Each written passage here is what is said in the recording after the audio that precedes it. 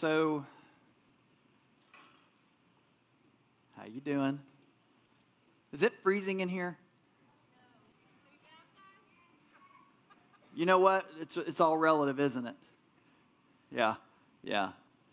I'm sure in the North Pole they're going, this is balmy. But yeah, this is chilly. People wearing hats in here. I actually almost kept my hat on today, but I was like, it's got the brim, so I'd be like this, and then I'd have that whole half cut off.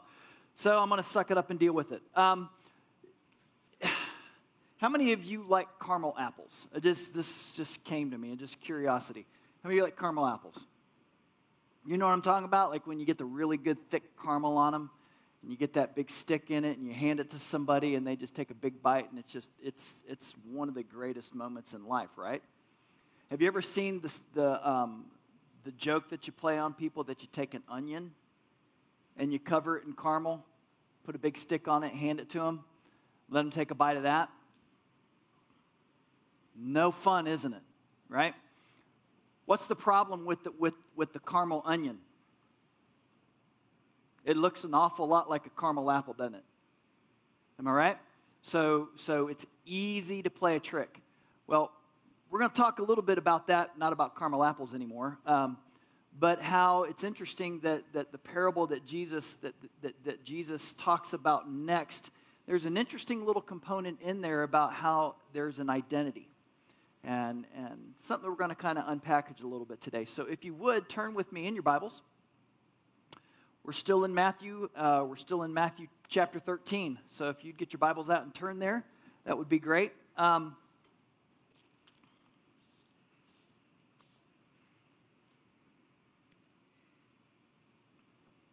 Before I jump into that, let's pray.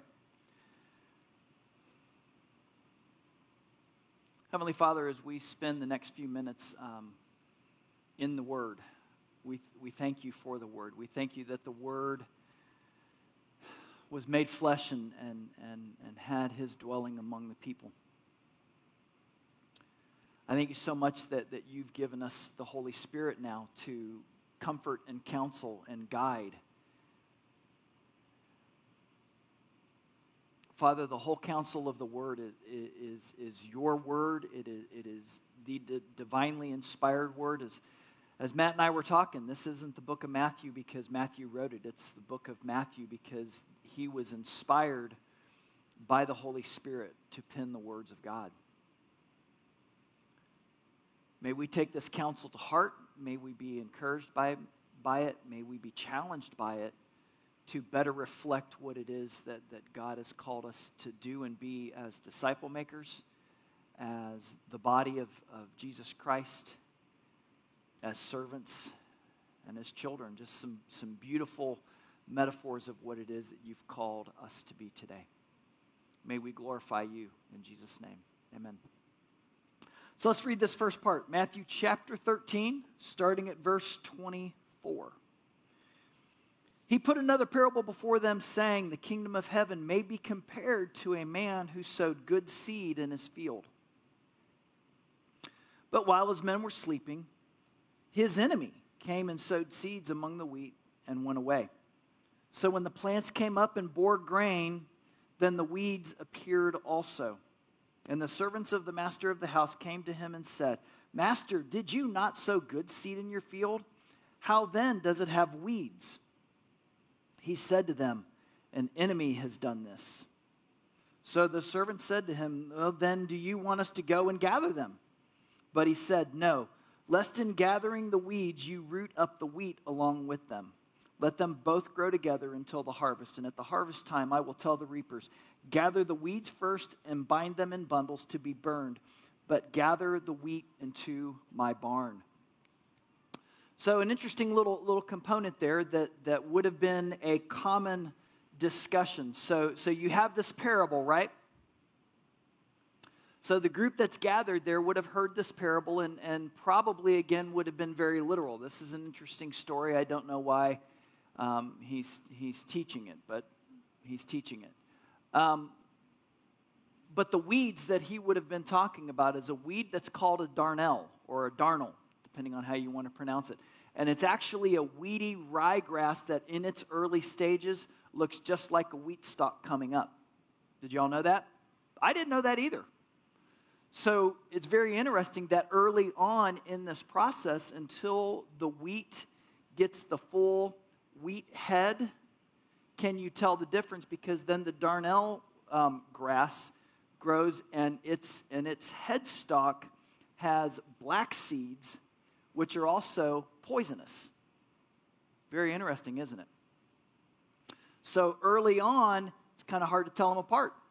So when he was saying this, he's saying basically, if you go right now and start pulling all these weeds, you're going to start pulling the hay with it. You're going or the wheat. You're going to start pulling that with it. You're going to damage the roots of the wheat, which means it's going to die prematurely before the head has actually been able to come to full fruit. So it's a really bad thing to go out there and try to do that right now. You may be pulling the wrong thing, or you may be actually damaging the wheat that is there. Let it grow up together.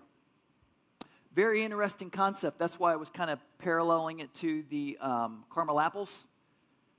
Did you notice that in society today, how distinct does the church look from the world? It's a little bit of a head scratcher, isn't it? Do we find ourselves as a church getting to the point and place where it's very hard to tell the church from the weeds? The wheat from the weeds, the wheat from the weeds. Is it very hard to tell in society today the difference? So the question that I ask, that just kind of in this posing of this, is that shouldn't we as the church be becoming very distinct in our growth, that people can tell a difference from the church than from the world? Interesting little sidebar to that parable that I think would have been missed by the average person there, and probably was missed by the disciples, but I thought that was something very important to bring out. And he goes on to talk about that, but he says, hey, let it grow up. And then when it comes to full fruit, it's going to be very clear that these are the weeds, because it's distinct. These are the weeds. Gather that up first. Get rid of it, right? Just get rid of it. It's gonzo. He goes on to says that the king that we're talking about in verse 24, then he says, put another parable, the kingdom of heaven. What's our connection to being the kingdom of heaven? It's a good throw. When we're making a connection back, who is Jesus? Jesus is once again announcing his arrival on the scene as the king. And we're gonna come into that in a little bit, but I wanted to throw that out so that our thinking is wrapped around that there's a theme going on, and the kingdom of heaven. So he's talking first about the weeds. And then he moves off of that, and he immediately goes into a next little component here. Look at verse 31. He put another parable before him. Can you imagine like getting hammered by Jesus with this? That the crowds gathered are getting all of these stories, and where's he going with this? These are great stories, but where's he going with this? And he goes on to say, the kingdom of heaven. One of the questions I would have been asking is, how does this guy know so much about the kingdom of heaven? How does he know so much? The kingdom of heaven is like the grain of a mustard seed that a man took and sowed in his field. It is the smallest of all seeds, but when it is grown, it is larger than all of the garden plants and become a tree, so that the birds of the air come and make their nests in the branches. There's a contrast here going on, because again, he's talking about seeds, but instead of the wheat seed and the seed getting planted there, he talks about the mustard seed. And most of the people in that area would have completely understood this, because they would have gone, yeah, those mustard seeds are really small. As a matter of fact, of all of the seeds that most farmers would have sown, the mustard seed was the smallest of all of those seeds. But the irony is that the seed in and of itself, which they would have used for making things, for spices with mustard as we know mustard today. But in general, it was another plant. But the irony for this one is that this plant, you compare a wheat seed, which is a pretty decent sized seed, it grows up just a small stalk. But this little mustard seed gives growth to one of the largest plants, if not the largest plant, that would have been done for planting purposes as an agriculture. It's not like you planted an oak tree, okay? So there was an intentionality that this is being planted because we need the produce from it. So what happened is that this plant would grow, and in your garden it would be very clear where the mustard trees were because they were trees, and they grow to be easily between 8 and 12 feet tall. So this little tiny seed becomes the largest of all of the plants in the gardener's garden. So where's he going with this? What's his thought process in this? And I think this is one that was going to be kind of an interesting little moment of thinking, especially for those that were kind of opposed to what Jesus was doing and saying, the Pharisees. I've come on the scene.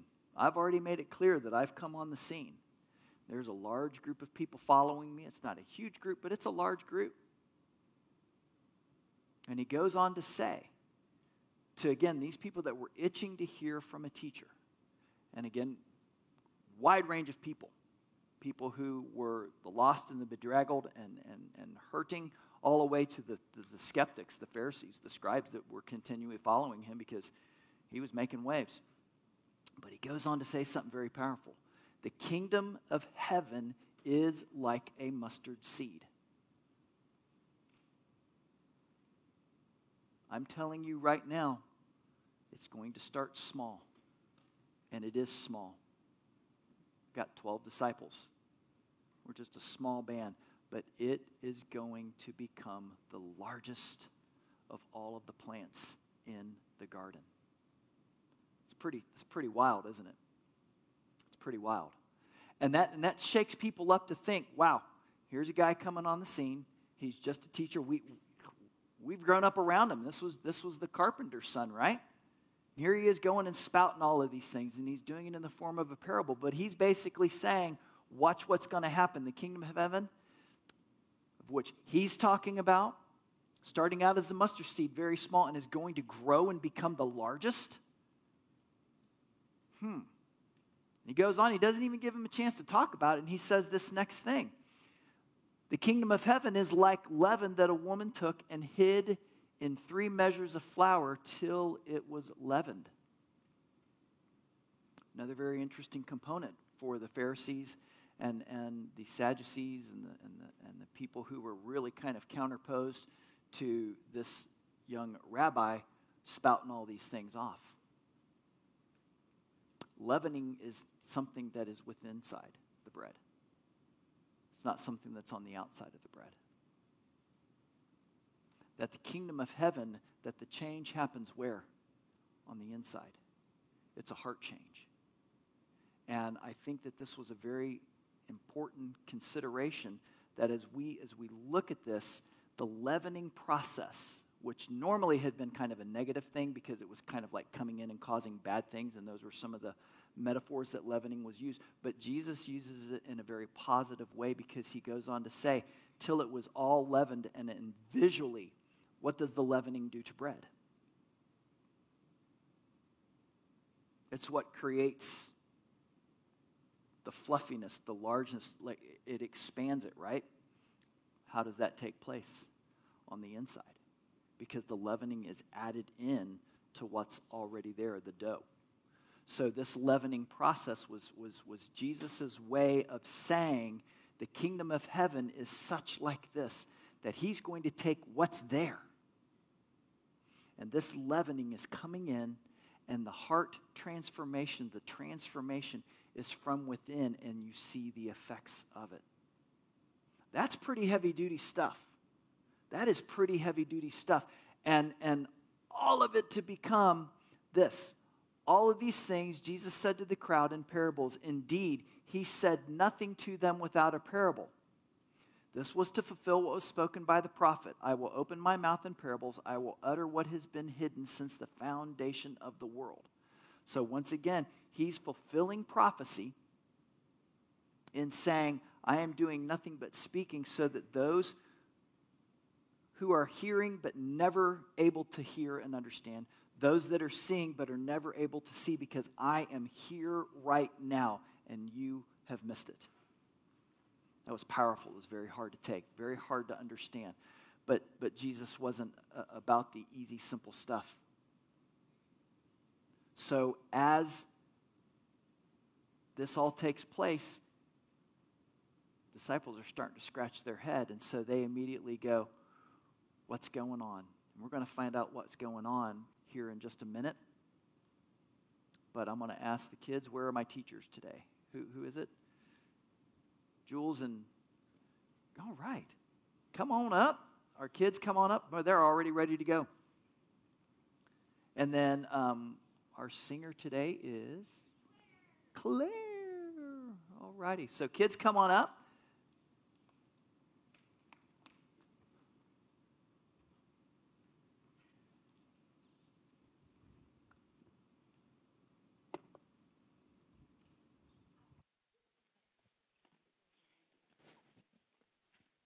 Good morning, guys. All right, so today our story, Chrissy and I will be doing, and Chrissy's going to start us out. All right, so today is Valentine's Day. And on Valentine's Day, people show their love to each other by gifts, sweet treats, and just motions of kindness, right? And so I have a very special question for you. There is someone very special who shows his love every day. Can you guess who that is? God, that's right. So God tells us he loves us in the Bible. The Bible is God's love letter to us. Isn't that so exciting? That just fills my heart up with so much warmth, knowing that God is showing his love to us through the Bible. So today, Miss Julie's going to share a story about how Jesus shows his love to his people. Okay? And I'm going to start us off with a little prayer before we get into the amazing story. Dear Lord, we thank you for this beautiful day. We are so thankful for your amazing love. Lord, we pray for our hearts and our minds to be open to your word, and so that we can soak up your beautiful love. We pray to be more like you with love that is so pure and true. In Jesus' precious name we pray. Amen. Okay, today our story comes from the Bible, God's holy word. It comes from the New Testament in the book of Luke. There was a teacher of the law, and he asked Jesus, "You said we are to love our neighbors as ourselves." And he said, "Who is our neighbor?" And Jesus answered him with a story. A man was traveling to Jericho, and robbers beat him up and took everything he had. So a priest came along, but he passed the man on the other side of the road. And the priest is someone who helped people worship God in the temple. A temple worker also passed by without stopping to help.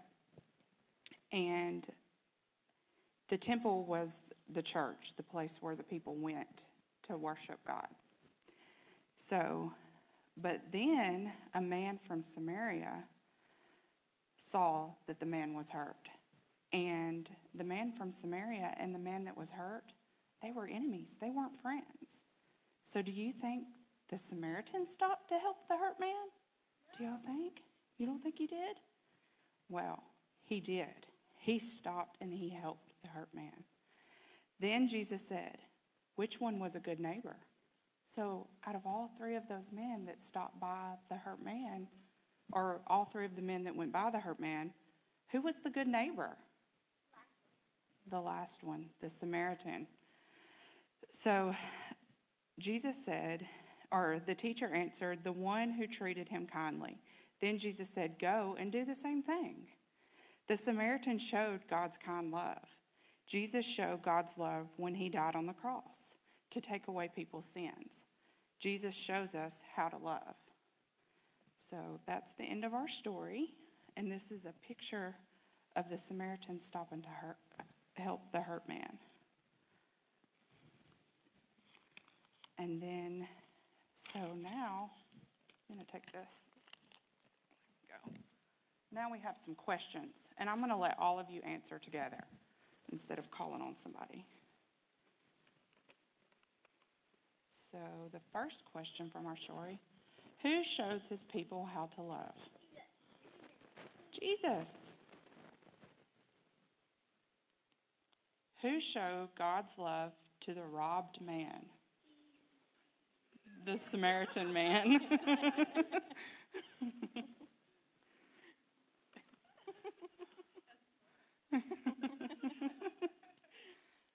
Who is love? God.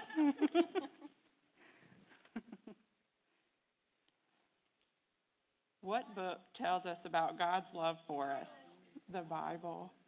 Good job. All right. So we have a memory verse that we're going to kind of sing.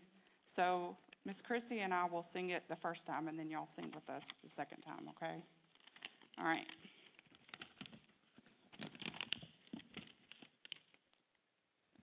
We love because we love because he first loved us. He first loved us. First John 4:19. First John 4:19. First John 4:19. First John 4:19. All right. Hopefully with y'all singing it'll be better. It will be so much better. All right. 1, 2, 3. We love because he first loved us. He first loved us. First John 4:19. First John 4:19. First John 4:19. First John 4:19. Good job, guys. So much better. Y'all are beautiful. Yeah. All right. Thank y'all. And Miss Maya's song? Yeah.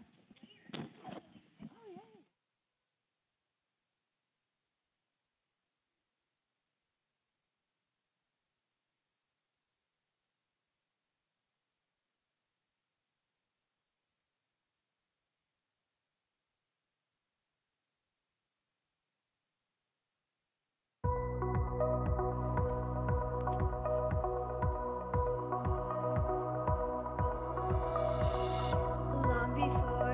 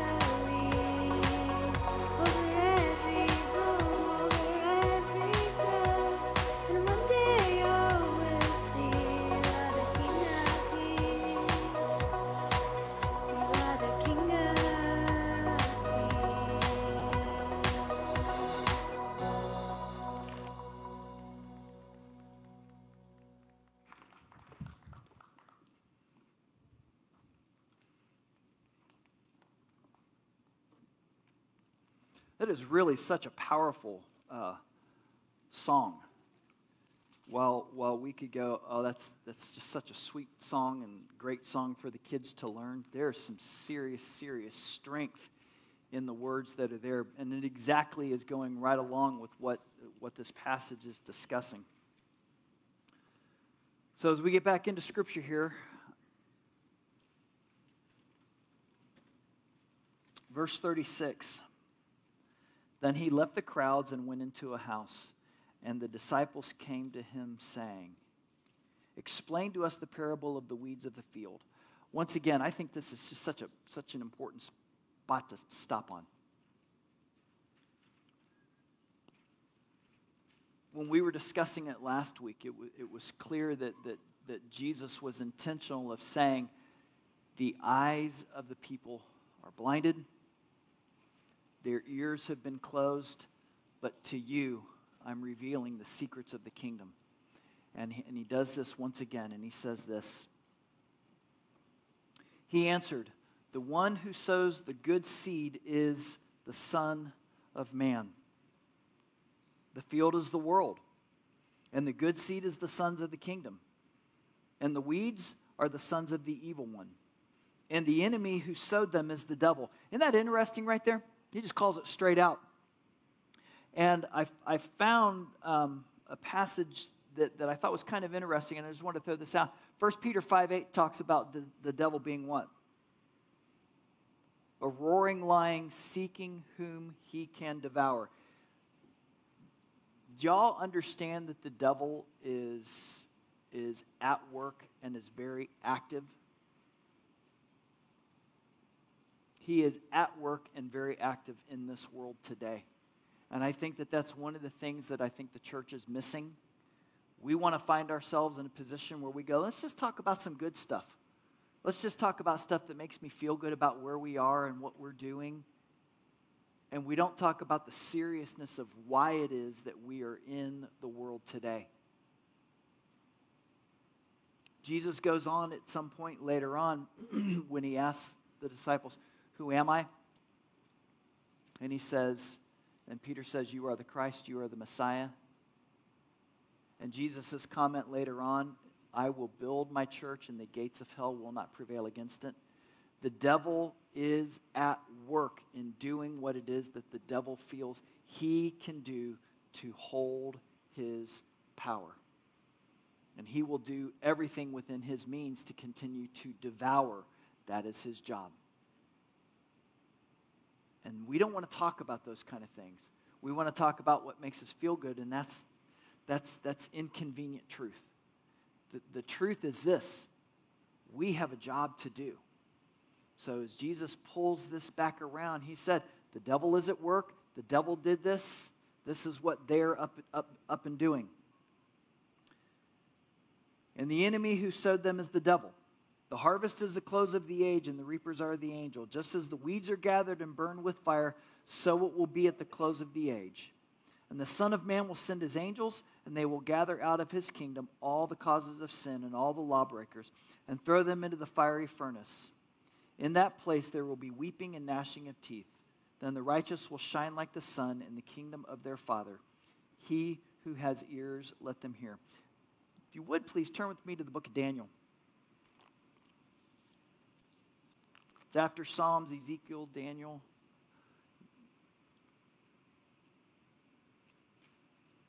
Daniel chapter 7.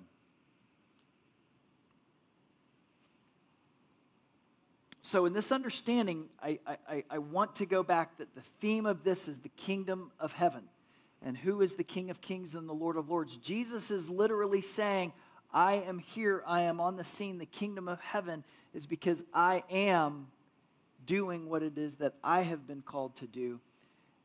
Thy kingdom come, thy will be done. The kingdom of heaven is like. All of these things are pointing to the fact that this is what's taking place, and this is what is happening. It's becoming.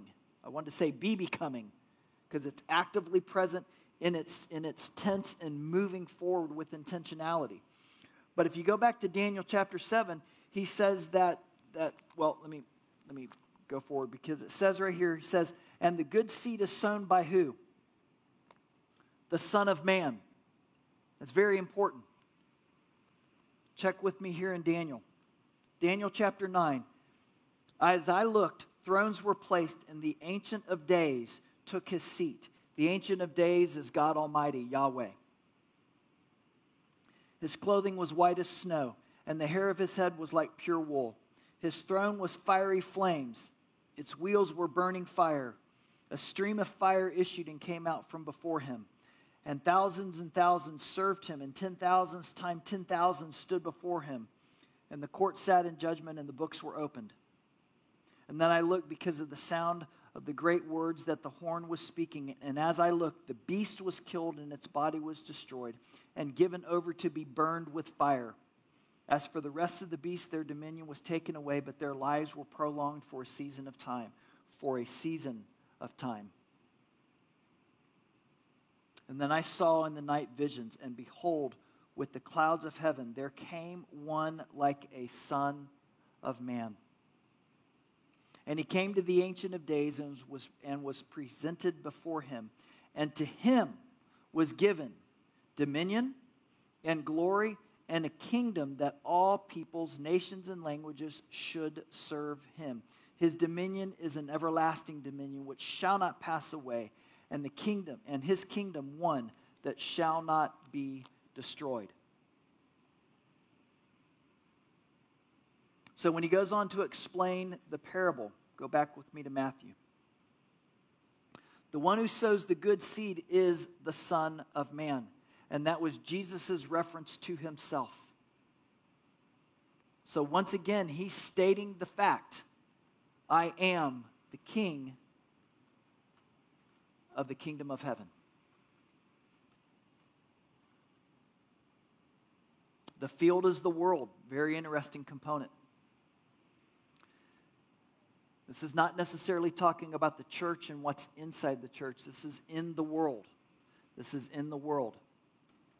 And the good seed is the sons of the kingdom. Very interesting point here.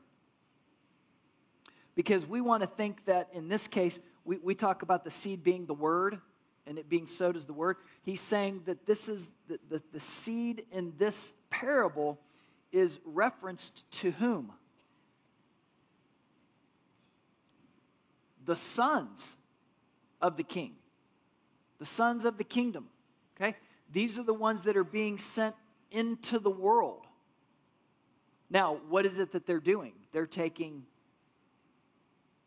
the good news, right? But I think we've got to be clear on this, that this is being inserted into the world. There's something that's happening with people doing what it is that they've been called to go do. And the king is planting the seeds in the world. And the seeds are the sons of the kingdom. The weeds are the sons of the evil one. The enemy who has sowed them is the devil. So here you have the scene set up. And the disciples are starting to understand this and get this because he's explaining this parable. That there is a work that is going to be taking place. It is already taking place because the disciples were being sent, weren't they? So as we fast forward in our understanding of the development of the New Testament church, when Jesus Christ was crucified, dead, buried, and rose again, and ascended to his position, what immediately happened after that? The work of the church, right? It's not like when Jesus ascended into heaven that we all just got to go, oh, okay, now we're all done. No, we were sent on mission. And so it was very interesting that he says to the disciples, you will go to Jerusalem, to Judea, to Samaria, and to the uttermost parts of the earth. We're going to make disciples. Disciples who are making disciples. So there's the seed, the sons of the kingdom being sent into the world. This is a worldly perspective. And then it says this at verse 39.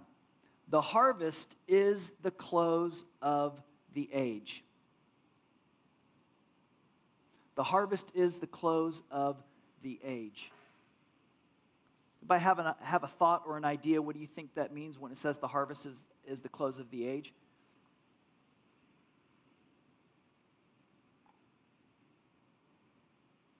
Come on. We have a small group today, so we can do this as a little bit more of a teaching time. Jesus' return, because yes. Okay, so this is a point in the future, right? Where this has happened, but it's a metaphor because there is a harvest, which means it is final. This is the harvest. We're gathering the harvest. It's at the very end, and the harvest is going to be gathered. What is the harvest? Well, the seed that was sent produced a harvest, which is the church, those that are saved, right? That was starting from back at the Great Commission, all the way up through today and tomorrow and the next day until when? Till it is time for the harvest. Has our role as disciple makers come to a close? Have we been given a retirement clause in our jobs as seeds being sent? No. So, moving on. The reapers are the angels, and I think this is where it's very interesting because this is that defining moment where what has been clearly wheat and the harvest, the fruit becoming fully matured to be harvested among the weeds that are also fully matured. They are harvested, but what do they do? What happens to the weeds? Burned, gathered, and burned in the fire. But remember, he goes back. You got to think back. He was talking specifically about a weed that initially, our wheat, unfortunately, we can start to look. But yet, as we harvest and grow, as we're moving along, it becomes very clear what is wheat and what is weed. What is wheat and what is weed. And the angels who are the reapers come and gather all of what? Gather out of his kingdom. Whose kingdom? The Son of Man. Who is the Son of Man? So, I mean, this is revolutionary stuff that Jesus is saying to the disciples. I am the King of Kings and the Lord of Lords. This is my kingdom, and this is what's going to happen, and you are part of this. That's a whole lot for a group of 12 to start to process. That this little mustard seed that you're talking about, this little thing, you're saying that this is going to become the largest plant in all of the kingdom, in all of the world. Your kingdom is going to be the greatest. Yes, and it's starting with you. And he will gather out of his kingdom all causes of sin and all law breakers.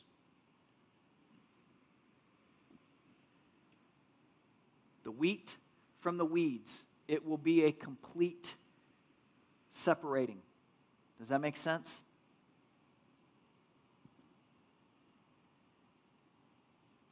And we'll throw them in the fiery furnace, and in that place there will be weeping and gnashing of teeth. Whew.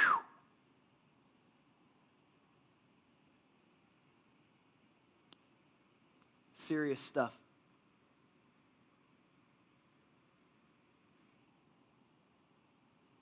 Then the righteous will shine like the sun, and in the kingdom of their Father, he who has ears, let them hear. Turn with me to Galatians chapter 6.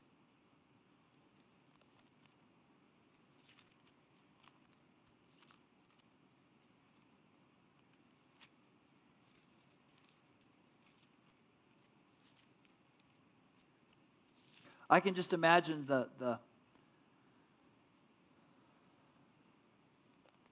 I can imagine the disciples at this moment being told all of this. And I almost think at some point in time that they're just completely, I know I would be, completely and totally overwhelmed at simply going, what have we gotten ourselves into?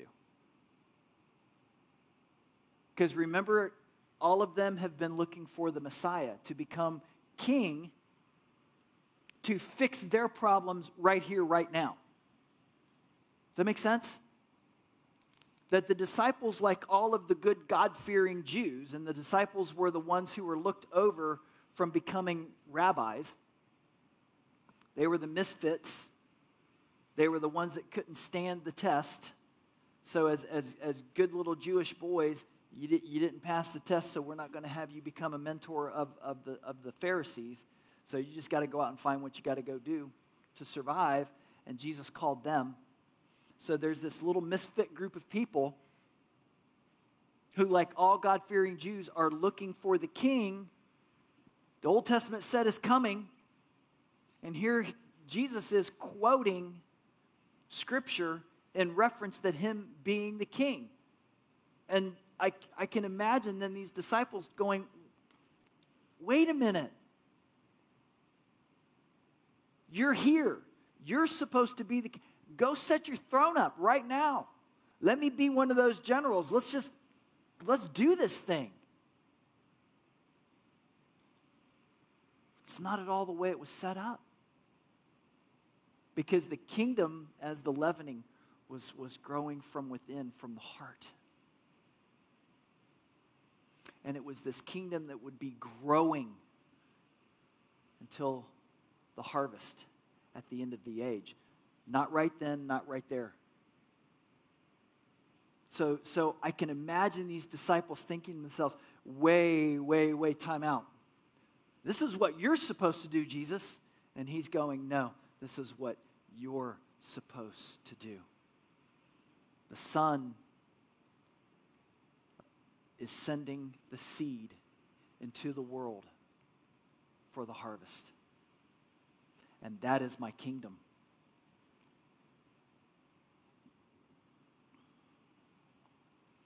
Go with me to Galatians chapter 6. This is a word of encouragement. Disciples, you, disciples who are disciple makers in the church today, if anyone is caught in any transgression, you who are spiritual should restore him in a spirit of gentleness. Keep watch on yourself, lest you too become tempted. Bear one another's burdens, and so fulfill the law of Christ. For if anyone thinks he is something when he is nothing, he deceives himself. But let each one test his own work, and then his reason to boast will be in himself alone and not in his neighbor. For each will have their own load to bear. Go to verse 6. One who is taught the word must do what? Share all good things with the one who teaches. Do not be deceived. God is not mocked. For whatever one sows, that will he also reap. For the one who sows to the flesh will from the flesh reap corruption. But the one who sows to the Spirit will from the Spirit reap eternal life. Listen to this, church. Let us not grow weary in doing good, for in due season we will reap if we do not give up. So then, as we have opportunity, let us do good to everyone, especially those who are the household of the faith. Church, do not be overwhelmed at what it is that God has called us to do.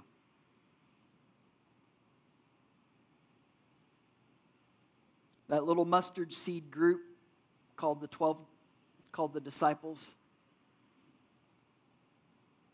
was this misfit little group that Jesus basically said, starting here, the kingdom is going to grow until there is a full harvest. And I am sending seed. And what is starting out right now is something very small, just like this little mustard seed, is going to produce a full harvest. Did you catch that? His harvest is going to be complete.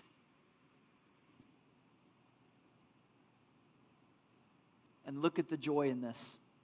And the righteous, that's the result of the harvest.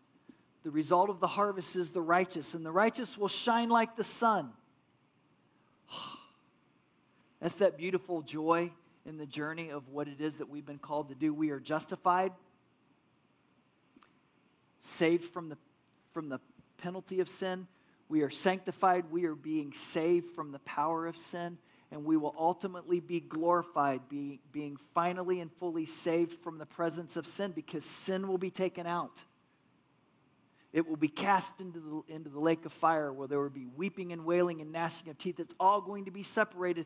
And the righteous, that harvest that has been gathered, the wheat that is just going to be pulled all together. And it says the righteous will shine like the sun in the kingdom of their Father.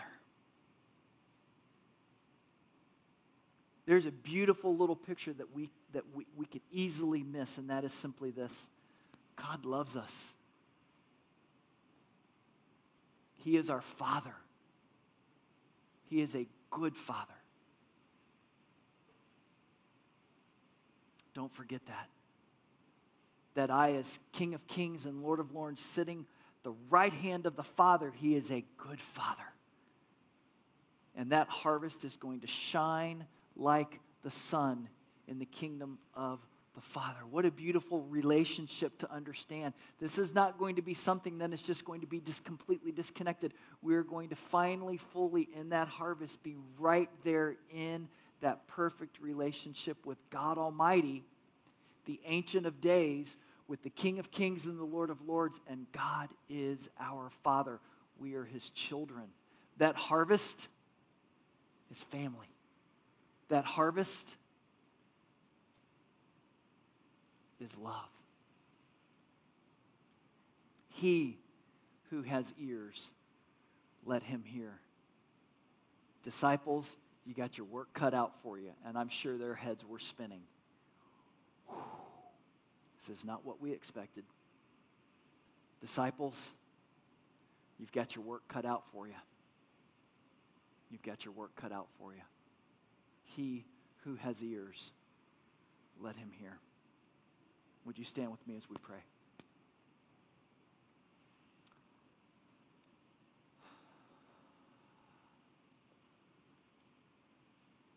Jesus, you are the King of Kings.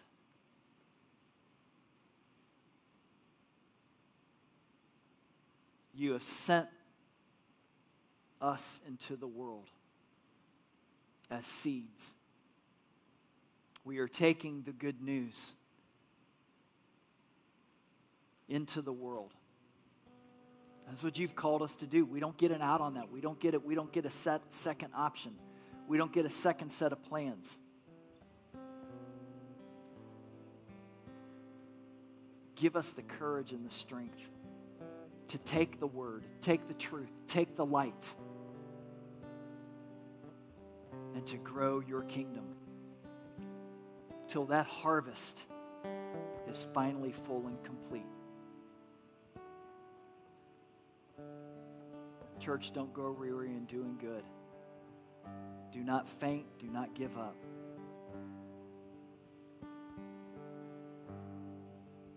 Thank you, God, for loving us. Thank you for sending your Son. Give us the courage to go out in love and grow the harvest. It's in the name of Jesus we pray. Amen.